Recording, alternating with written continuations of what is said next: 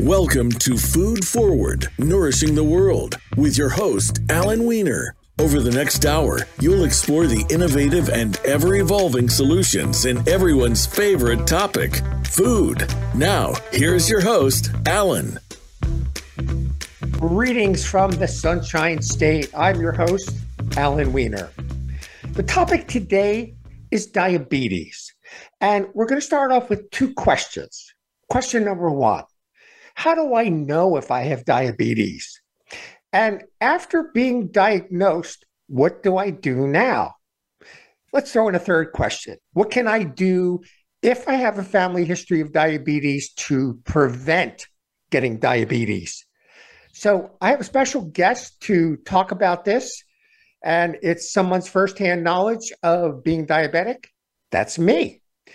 So at the ripe age of 45 years old in 1998, I was doing a real whole bunch of international travel and quite often just wasn't feeling right and had what obviously were some of the early signs of diabetes that I just ignored. One of which was thirst, continuing thirst. The other was frequent urination. And because I was traveling, I just assumed it was, due to travel.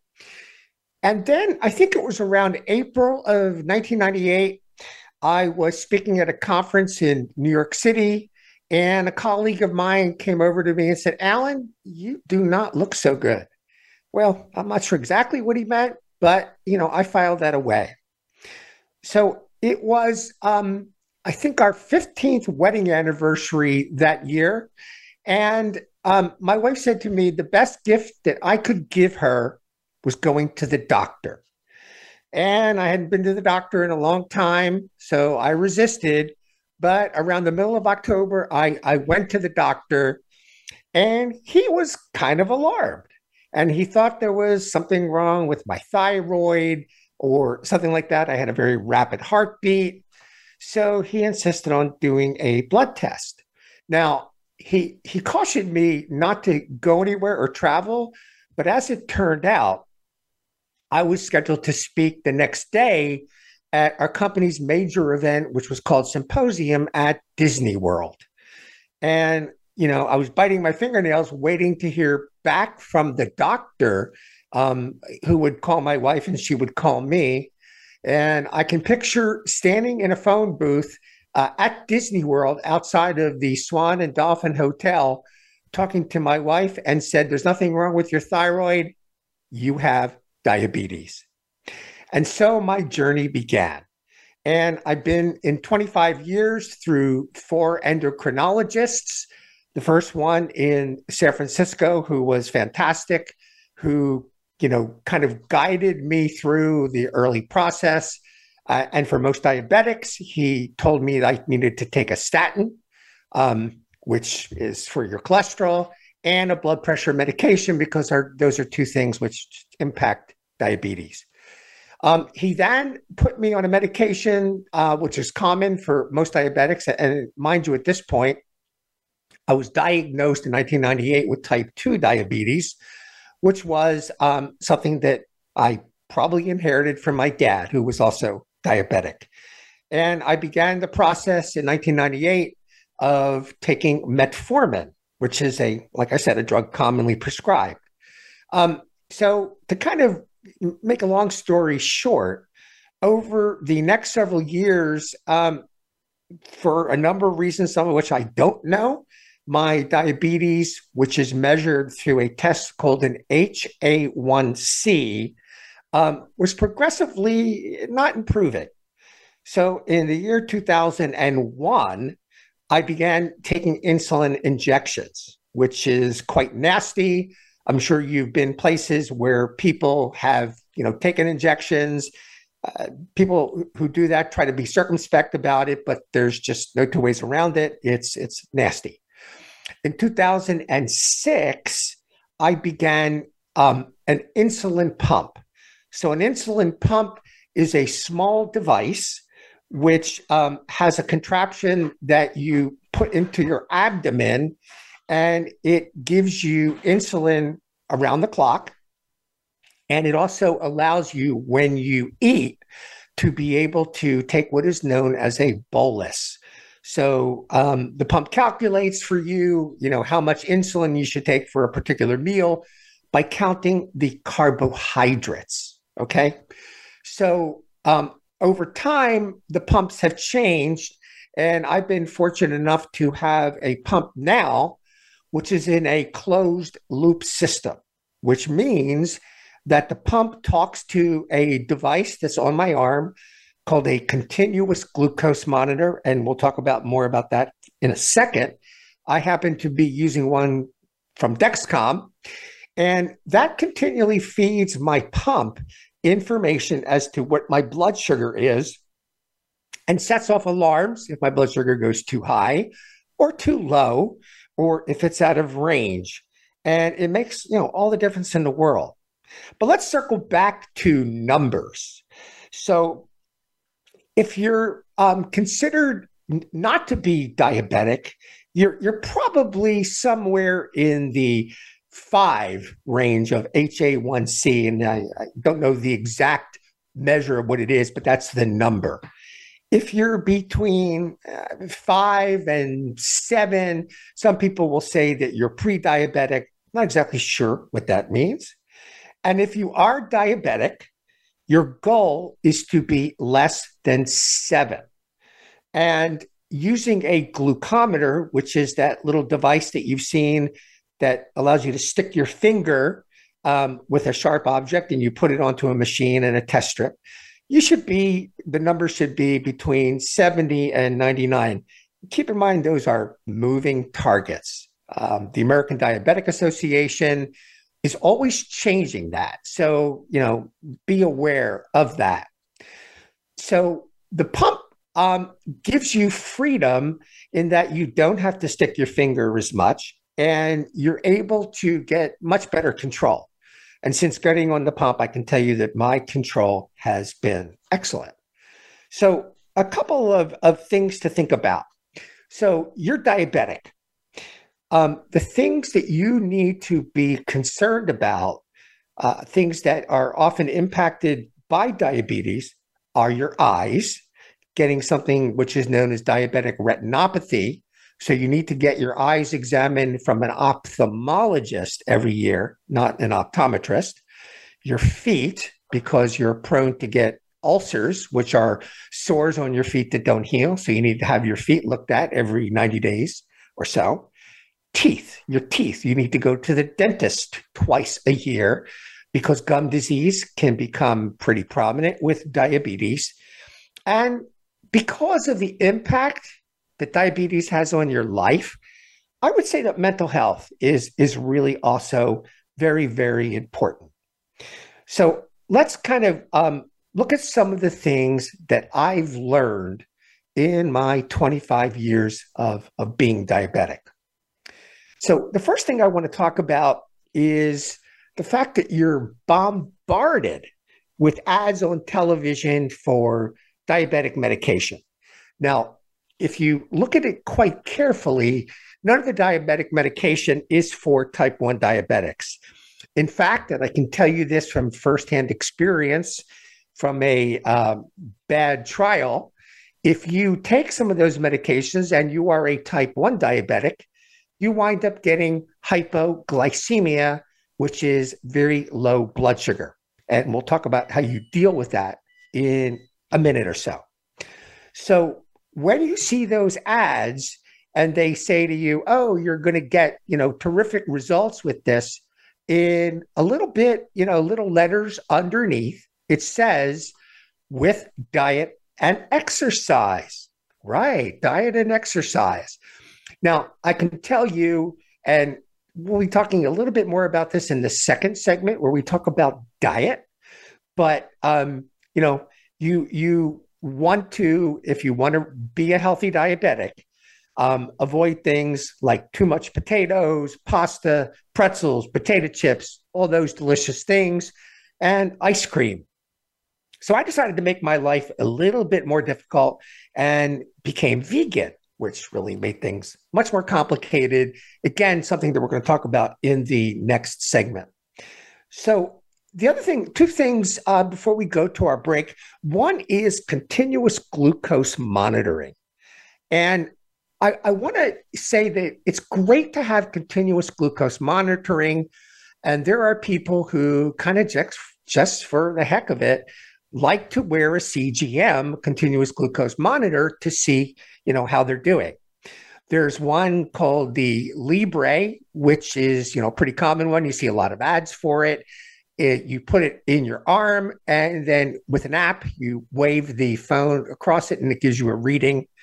I use the Dexcom because it's made to work with my particular pump. But you have to remember that these are not exact. So once a day or more, if you are using one of these devices, whether you're diabetic or not, it's best to check on a glucometer to make sure to see whether the numbers are accurate. And it's rare that they're going to be the exact same number, but they should be, relatively close. I then want to talk about hypoglycemia, which is a very strange experience. And I can tell you, I've had hypoglycemia quite a few times, and I learned a valuable lesson with hypoglycemia. So in 2007, I was at a conference in Amsterdam and was getting ready to go out to an event that the company who was sponsoring was holding. And before leaving, I tested my blood sugar, and it was 55, which is very, very low. So like a lot of diabetics, I kind of freaked out, and I began eating everything in sight in the hotel room. I began ordering all kinds of food on room service. It was really, pretty much a disaster. So what I learned from my doctor is the thing you should never be without if you're a diabetic is glucose tablets. But you have to be careful with glucose tablets. Glucose tablets, if you take too many, or if you kind of freak out when you get a low blood sugar and try to fix it by eating everything in sight, the worst thing you can do is rebound. So you can go from 55 to 255 in a matter of seconds. So most diabetics carry around a glucagon, which in case of emergency, you're able to use to, quickly raise your blood sugar. So that is something that I recommend that you get from your doctor. So I'm anxious, if there are people out there who have questions, a personal nature of sorts, I'd like you to use me as a resource. So you can email me privately, Allen, ALLEN, at foodforwardradio.com. I'll be more than glad to answer your questions. And in our final segment, I will give you, a few more tips on things that you want to consider if you're diabetic or if your family has a history of diabetes. So with that, we will play some messages and then come back with our special guest who will talk about eating and diabetes. So stay tuned for that.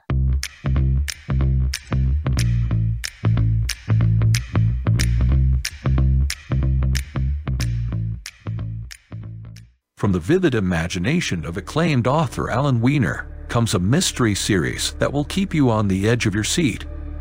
Meet Max Rosen, a spirited young newspaper reporter who finds himself entangled in a web of suspense, secrets, and danger. In What Goes Up, Rosen's instincts lead him to a mystery that soars beyond expectations. His journey continues in Tickle Takedown, where the stakes get higher, the mysteries deeper. And just when you think you have him figured out, Max evolves a nose job, taking us into the mature and thrilling world of investigative journalism. Alan Weiner crafts a world filled with adventure, where every clue counts, every lead matters, and every page turns faster than the last. Dive into the Max Rosen Mysteries series today. Available now on Amazon.com. Max Rosen Mysteries, where intrigue and adventure await at the turn of every page. Brought to you by Alan Weiner, writing stories that take you on a journey, one mystery at a time. Your life, Your health, your network. You're listening to Voice America Health and Wellness.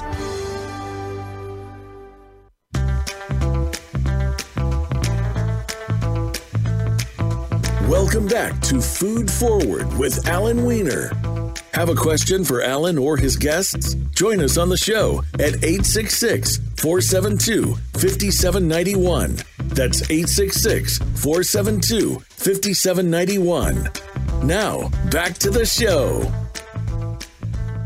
Welcome back to Food Forward, Nourishing the World. I'm your host, Alan Weiner.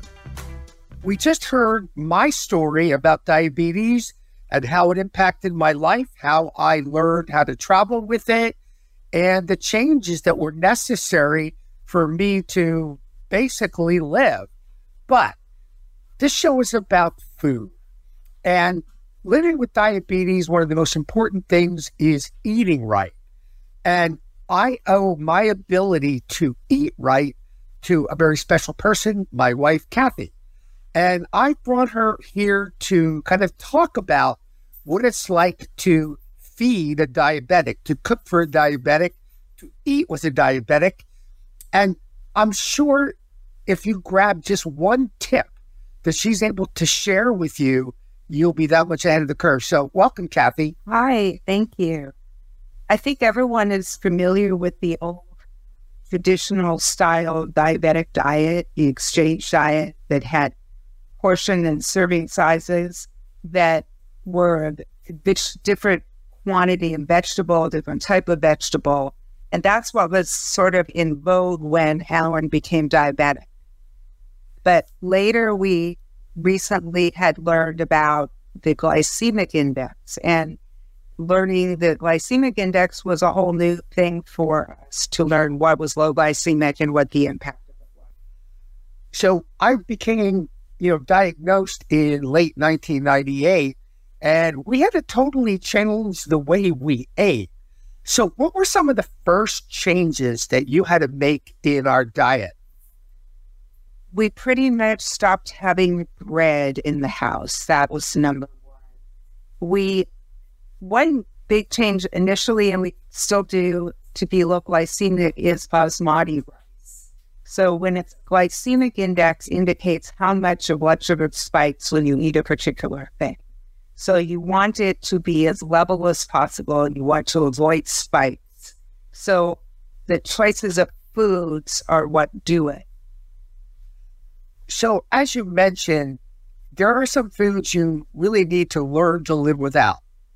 So anything kind of white except for, rice, basmati rice, things like potatoes. And one of my favorite things that I had to learn to live without is pasta. So over time, did you begin to find replacements for pasta that kind of satisfied that urge? We initially found some pastas made from a different kind of wheat. And then Dreamfields was really the first one to come out with a lower carb pasta. As it's come in the last 5 years, there's bean pastas and vegetable pastas, and actually the whole idea of spiralizing vegetables to replicate a pasta is really one of our standouts. So the whole thing about spiralizing is something that we'll get to in another show, kind of a funny story. Can you explain to people who are looking to count carbs how you read a label?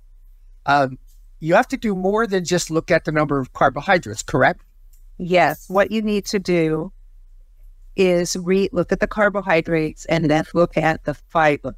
And you subtract the fiber number from the carbohydrates. And you do need to double check serving size. Sometimes serving size is for 2 pieces of something versus 1. The other thing that we learned over time, and a little bit the hard way, was saturated fats. So a lot of the calories in these products that you might be looking at that are not whole foods would have saturated fats possibly. Are there some particular skills that you had to learn? It's hard, and I can speak from my own experience.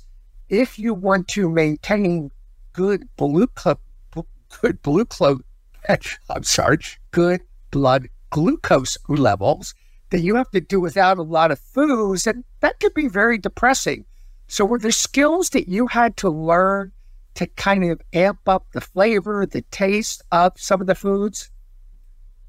I think that what I learned most is that you really need to weigh things, which is something I'm not very good at, and I do consistently so that you're within portion size.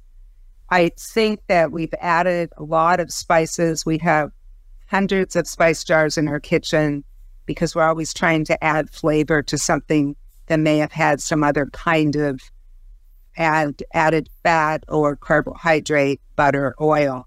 One of the things that happened when we became vegan and learned from the forks over knives menu eating style was that the best thing for diabetics was to be on an oil-free diet. And their contention was that after 4 weeks on an oil-free diet, your insulin receptors are cleaned off and are more receptive to insulin, and it will reduce your need for insulin. So let's talk specifically about vegan. So we added the complication of not only trying to eat healthy for a diabetic member of the household, but then we went vegan. So what challenges then came up? I think one of the things that happens on a lot of the vegan products is there's a lot of grains in them, which are the things that have carbohydrates. So you need to be careful what grains you have. The other thing is that you can try to substitute fats or animal products with other items, like any liquid or any protein item. One of the things I do a lot is if I make a squash, dry the seeds and grind them up to be used as flour or a topping because they don't have fat or carbs. As we mentioned in the show a couple of weeks ago when you were our guest, you went to vegan cooking school. Was there anything specifically that you learned when you were in vegan cooking school that has helped you in creating this healthy diet? Well, first thing was knife skills. So that's definitely. And then to get accustomed to it, a Vitamix, which I had not used prior to that. But I do think that you really need to be able to step back and substitute items. My first class was in raw foods. And so in that situation, you learn ways to combine things and create flavor without adding a whole lot of sauces and things that I can't think of, manufactured products. So I did learn how to really kind of make my own flavor. So before we get to my favorite topic, and that is breakfast, what are some of the major foods to avoid, and what do you replace them with? Well, we eat basmati rice, but honestly, most people do brown rice, but brown rice is a little higher in the glycemic index, but has other health benefits. Potatoes, we try with celery root. Alan makes a celery root mash with noodles. We try with spiralized noodles, heart of palm, bread. Try and make a sourdough product that has a lot of ground up seeds and non-carbohydrate items in it. I think the hardest thing for us was dairy, but over time, the vegan industry has come up with the dairy. But again, in that situation, you have to be very careful about the saturated fat and other added items. So how important is it for someone to really learn to love vegetables? We basically have vegetables at every meal, including a large salad for dinner, which then becomes part of our lunch the next day. But let's take breakfast, for example. Tell us what you typically offer for breakfast. Our offerings are a little unique. We usually have an almond flour tortilla with a form of vegan egg on it, just egg. And then the days that we don't have the just egg, we'll have some vegan cheese on it or some chopped up vegetables and a little bit of maybe an olive spread if it's a fancy day. In addition, I try and do one other vegetable. It's predominantly spinach, which Alan can eat 24/7, but some other sort of vegetable to fill up. And then a little bit of V8 juice, because the V8 juice does have vegetables and adds some nutrients to the meal. Let me ask you this. You mentioned something I think very important, and that was the whole manufactured food issue. And quite a few of the vegan products, especially the vegan cheeses, have a lot of oils in them, coconut oil, particularly some of which have a pretty high saturated fat. Is it worth the effort? And how does one do it to make their own cheese? It is easy to make the cheese once you get the process down. We make, or I should say, Alan makes a hemp seed cheese frequently. We've made almond, we've made cashew. You can make it complicated, you can make it simple. We also did a little bit of a hard cheeses in one of the small cake rings, but you can make your own cheese very, very easily. One of the things that Alan created that we haven't had in a long time is using vegan milk with some vegan cheese in it and making a cheese sauce that you can put over and then add some nutritional yeast to it. Yeah, actually, I think nutritional yeast is a secret weapon. And for anybody who really wants a variety of vegan cheeses, and take my word for it, I get nothing for this. There's a company called Nooch, Nooch, which has a variety of vegan cheeses. I mean, you can buy your usual Dr. Bragg's on the shelf or Trader Joe's, but with Nooch, you get some extra flavor like truffle. Couple of questions to kind of wrap up. The first thing is dessert. There are no cakes or cookies in our house by and large, except for maybe the dog. What do you offer for dessert that satisfies, that post-meal craving? In our house, it's usually fruit compote. Essentially, I take apple, pears, berries, put them in a tea, liquid with some maple syrup and a lot of spices, and make a little kind of dessert fruit, I guess. I don't know what else to call it. And then I put on a little bit of vegan yogurt on the top and sprinkle some cinnamon. And if it's a fancy day, again, we get a piece of chocolate. A piece of vegan chocolate. Couple more questions. So the first one is going out to dinner. And I think you can count on one hand the number of times you've gone out to dinner here in Florida. But what do we look for when we go out to dinner? We spend a lot of time looking at menus before we go out, and we figure out what we can eat, what we can ask to be modified. A salad that can have something added.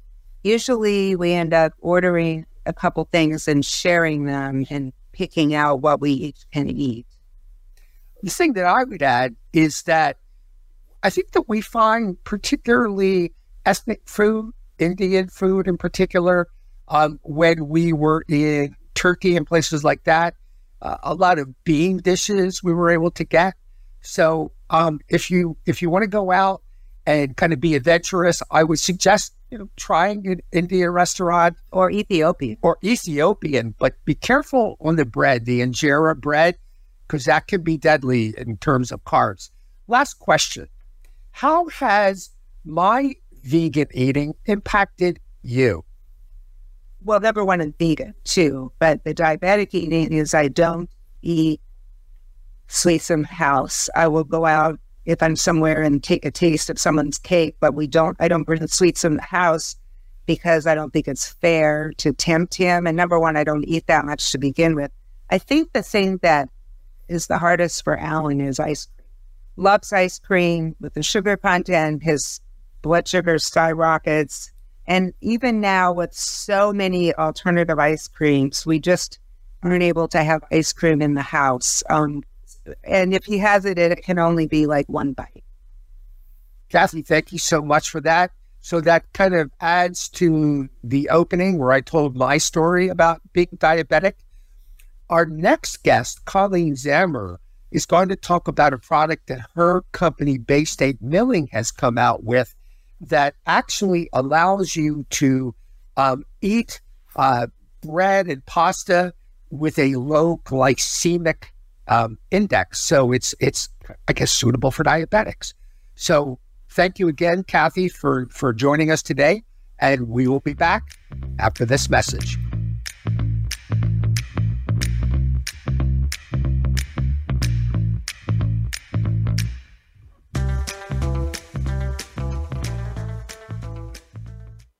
From the vivid imagination of acclaimed author Alan Weiner comes a mystery series that will keep you on the edge of your seat. Meet Max Rosen, a spirited young newspaper reporter who finds himself entangled in a web of suspense, secrets, and danger.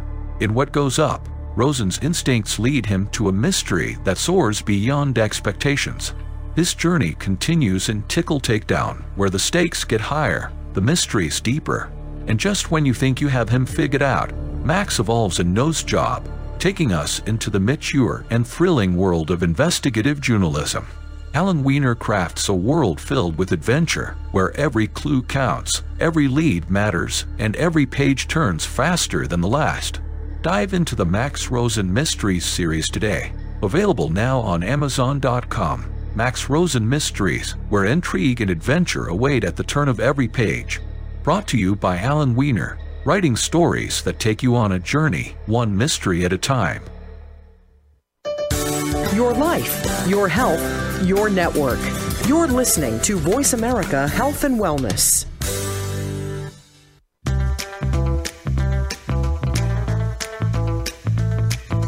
Welcome back to Food Forward with Alan Weiner. Have a question for Alan or his guests? Join us on the show at 866-472-5791. That's 866-472-5791. Now, back to the show. Welcome back to Food Forward, Nourishing the World. I'm your host, Alan Weiner. Today, we're diving deep into the world of innovative food solutions with our esteemed guest, Colleen Zammer, Vice President of Varietal Solutions Growth and Corporate Innovation at Bay State Milling. With a rich history spanning over a century, Bay State Milling is at the forefront of redefining flour with their latest high-fiber, low-carb offering. So let's uncover the story behind this groundbreaking product. Welcome, Colleen. How are you? I'm well, Alan. Thank you. So my first question is, who made the muffins that you served at the expo last week or 2 weeks ago? My colleague, Kelsey Harper, made those muffins, and everybody raved about them. Great. So you made them on site, or did you make them back in your hotel room and ran them over to the convention center? We actually made them in our innovation center in Quincy, Massachusetts, and I hand carried them to the show. Oh, amazing. So tell us about this new product. The company has such a long-standing history in the milling industry. How do you balance tradition with the need for innovation in the dynamic food landscape? That's a great question. Bay State Milling has been in the flour business for 125 years, coming up on 125 actually. And we've always considered ourselves innovators, but innovation differs over the decades. And we've seen a decline in flour or flour-based food consumption over the last several decades. And a lot of this is due to declining human health and people shunning carbohydrate-based foods because of obesity and diabetes. And so, as a company who wants to continue growing, we had to look to innovate and find ways to make a healthier wheat flour to keep the business growing.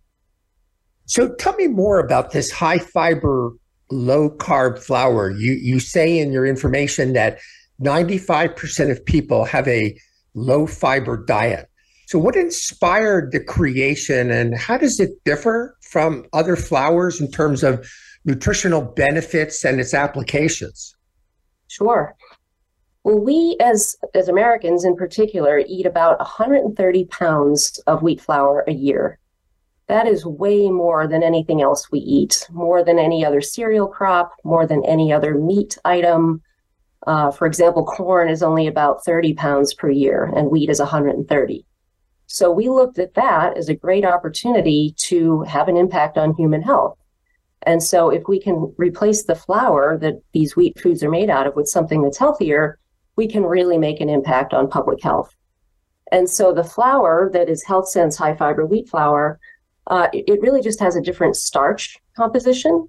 So if you think about a wheat kernel from which flour is made, it really comes from the inside of that kernel, which is all starch.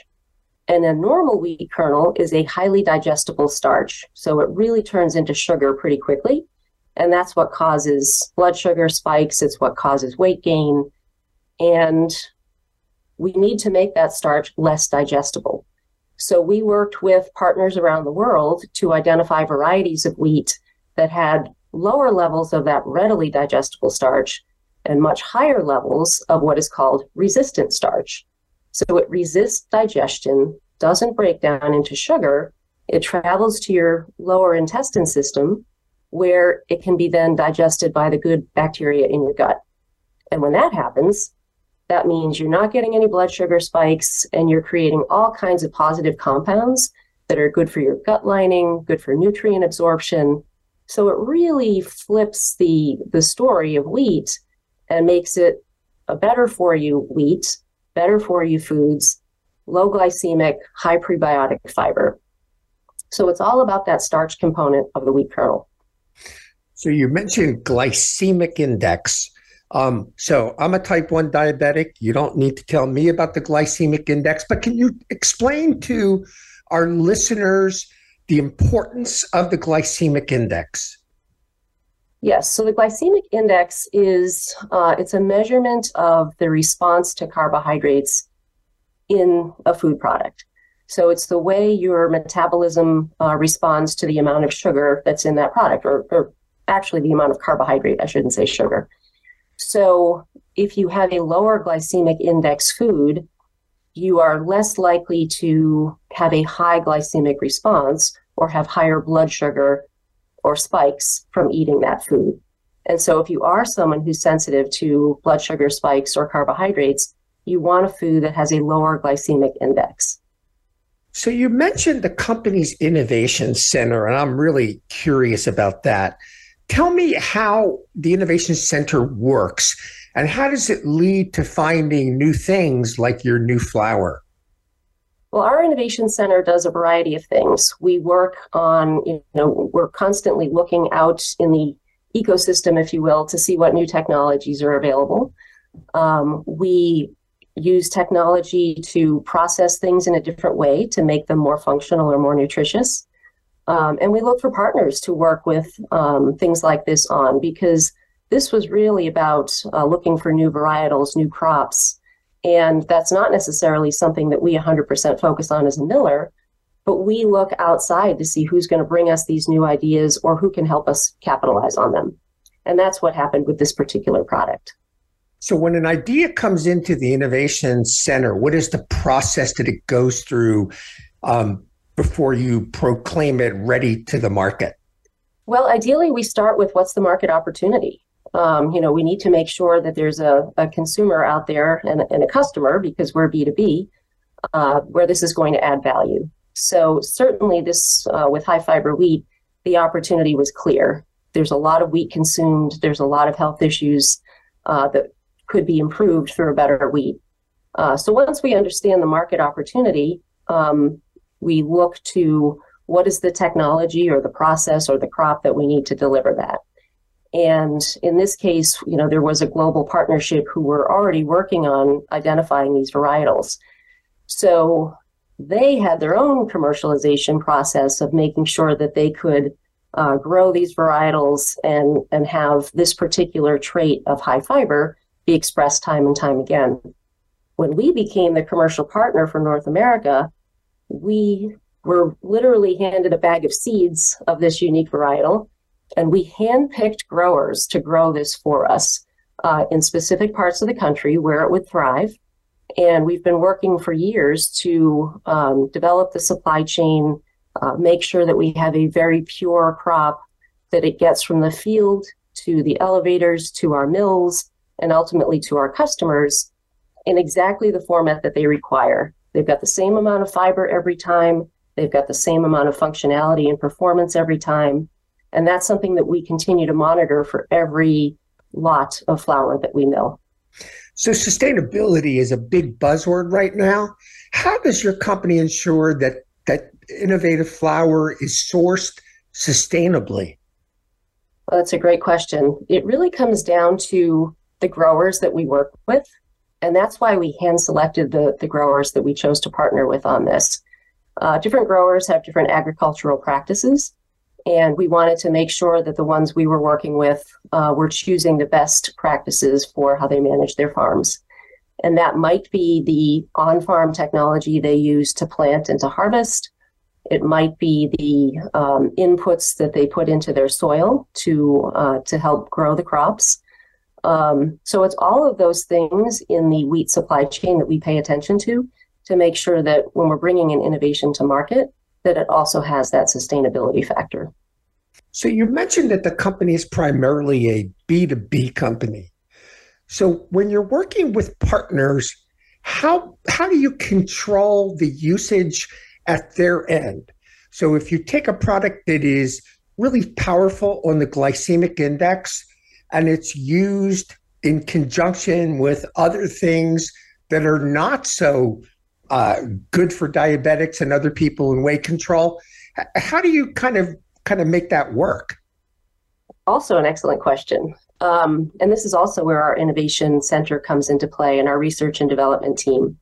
So we work really closely with all of our customers when developing new products, particularly with HealthSense flour, just for that reason. You know, we first meet with the customer to understand what is their goal, what are they trying to accomplish, and sometimes it might be a fiber claim, sometimes it might be a low glycemic index, sometimes it might be digestive health benefits. So it's really important that we understand the goal first, and then we can help them formulate accordingly.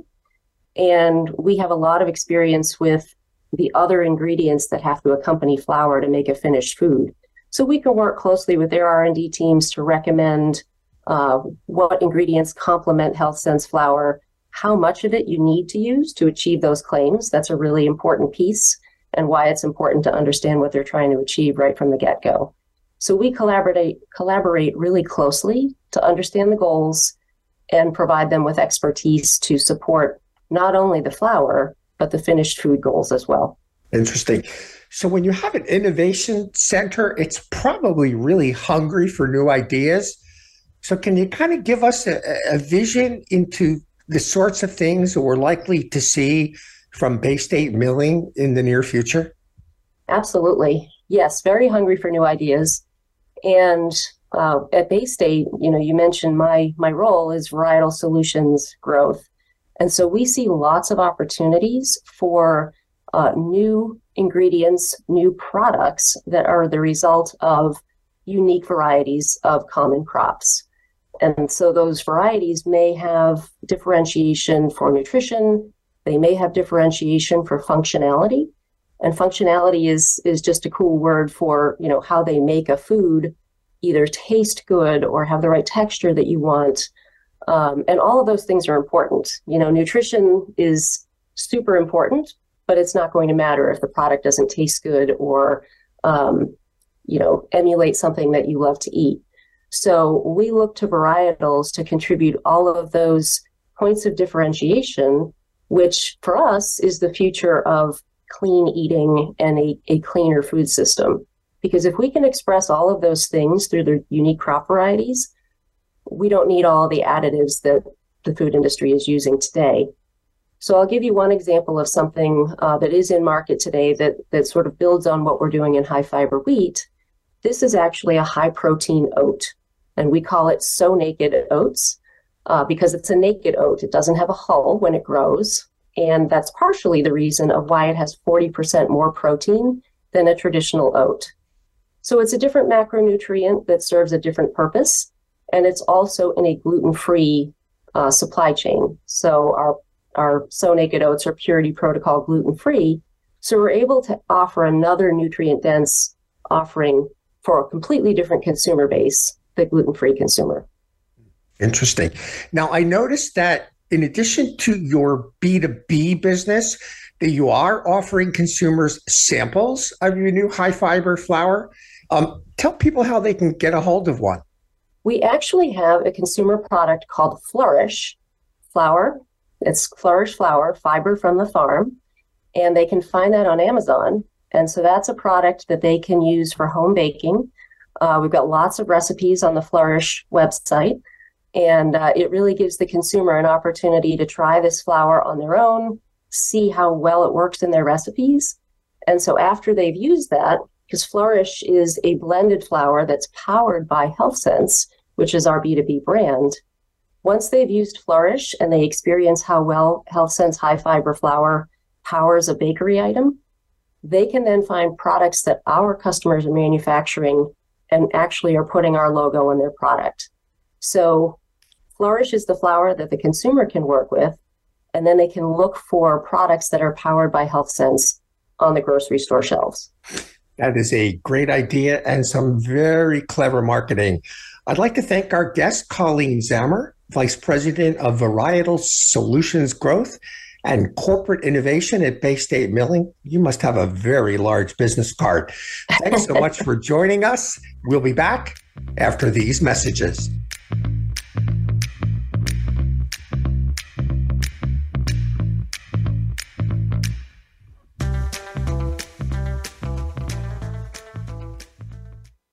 From the vivid imagination of acclaimed author Alan Weiner comes a mystery series that will keep you on the edge of your seat. Meet Max Rosen, a spirited young newspaper reporter who finds himself entangled in a web of suspense, secrets, and danger. In What Goes Up, Rosen's instincts lead him to a mystery that soars beyond expectations. His journey continues in Tickle Takedown, where the stakes get higher, the mysteries deeper. And just when you think you have him figured out, Max evolves a nose job, taking us into the mature and thrilling world of investigative journalism. Alan Weiner crafts a world filled with adventure, where every clue counts, every lead matters, and every page turns faster than the last.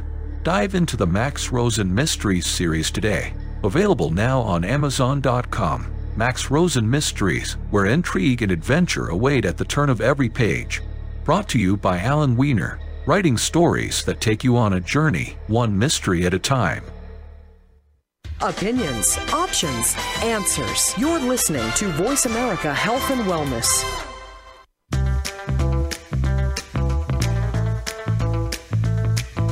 Welcome back to Food Forward with Alan Weiner. Have a question for Alan or his guests? Join us on the show at 866-472-5791. That's 866-472-5791. Now, back to the show. Welcome back to Food Forward, Nourishing the World. I'm your host, Alan Weiner. So before we move on, I wanted to thank my guests, Colleen Zammer from Bay State Milling, and Kathy Weiner, who I've had on the show before, who is extremely knowledgeable in many, many food areas. So I want to kind of circle back to our opening segment where we talked about diabetes and my personal reasons, my personal journey. So I have 3 points that I want to discuss. The first one is don't wait. Don't do what I did. I waited. Now, I'm hoping in the long run, because of the control that I've had, that it won't, harm me in the long run. But I urge you, you have any of the signs or symptoms, thirst, hunger, and particularly an infection that doesn't heal, go to the doctor, have a blood test, and keep your weight down. And how do you do that? Well, we had an entire segment that dealt with diet. The other thing is exercise.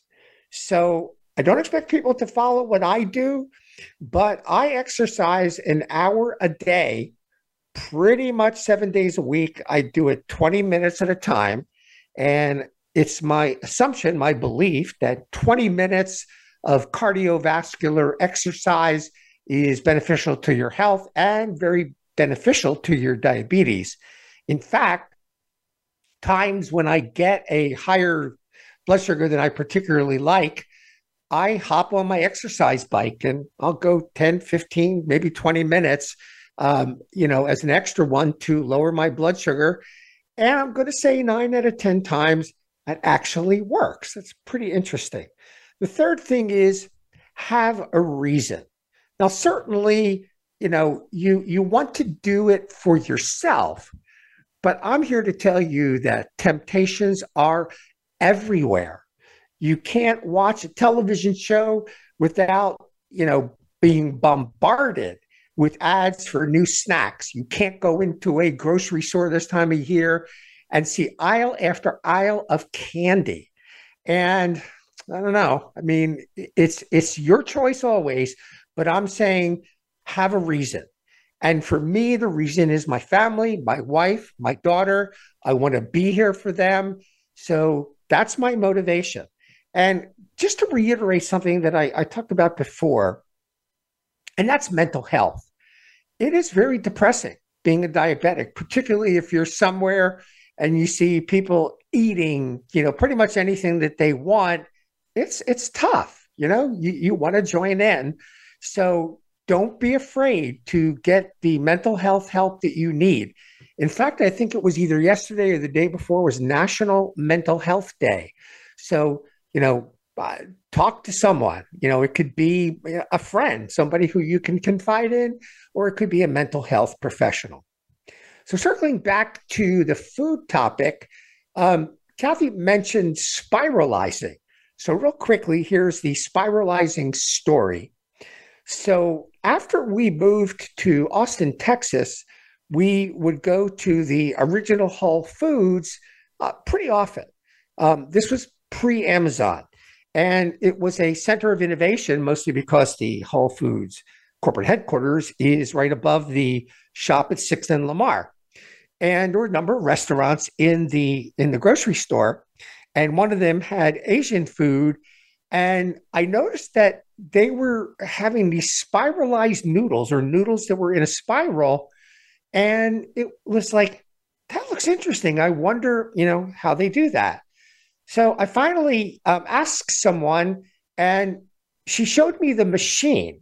So for the life of me, I can't remember the exact name of the machine back then, but it was made in Japan, and it's green, and it has a handle that goes vertically.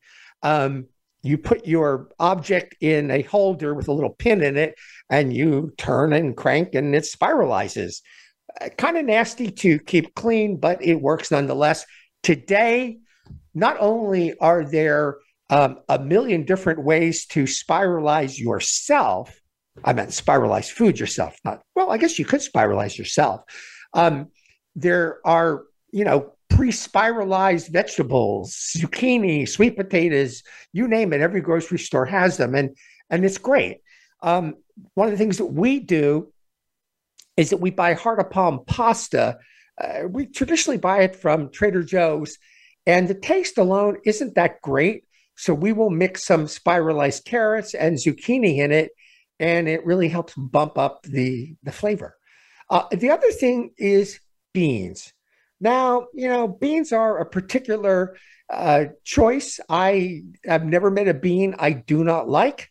Beans are a great carbohydrate. My guess is the best thing to do is to buy fresh beans. And you soak them overnight. You can put them in a pressure cooker. You can, put them on the stovetop. And then, there's 1,000,001 different recipes, everything from hummus to black beans and rice to chili and so on. So add beans to your diet. You won't be sorry. And if you soak the beans, it helps take some of the starch out, which is what gives you the unpleasant gas part of beans. So just kind of go back to the ad that precedes this segment, talking about my book. I do want to remind people I have a new book out called Watchtower. It is available on every platform and in many bookstores. It is from Pegasus Publishing. Now, keep in mind, I want to hear from you, whether it is a question about diabetes in a personal nature, or whether you have a suggestion or comment about our show. please, don't forget to send me an email, Allen, ALLEN, at foodforwardradio.com. You can also follow us on Facebook, YouTube, and TikTok. In the coming weeks, we are going to have some topics which include food waste and foraging and some other goodies. So, make a note to join us either live or on demand. So until we meet again next week, this is Allen Weiner for Food Forward, Nourishing the World. Eat hearty and eat healthy. Thanks for tuning in to today's episode of Food Forward. We hope we've given you some insights into the wide world of food. Until we talk again, have a wonderful week.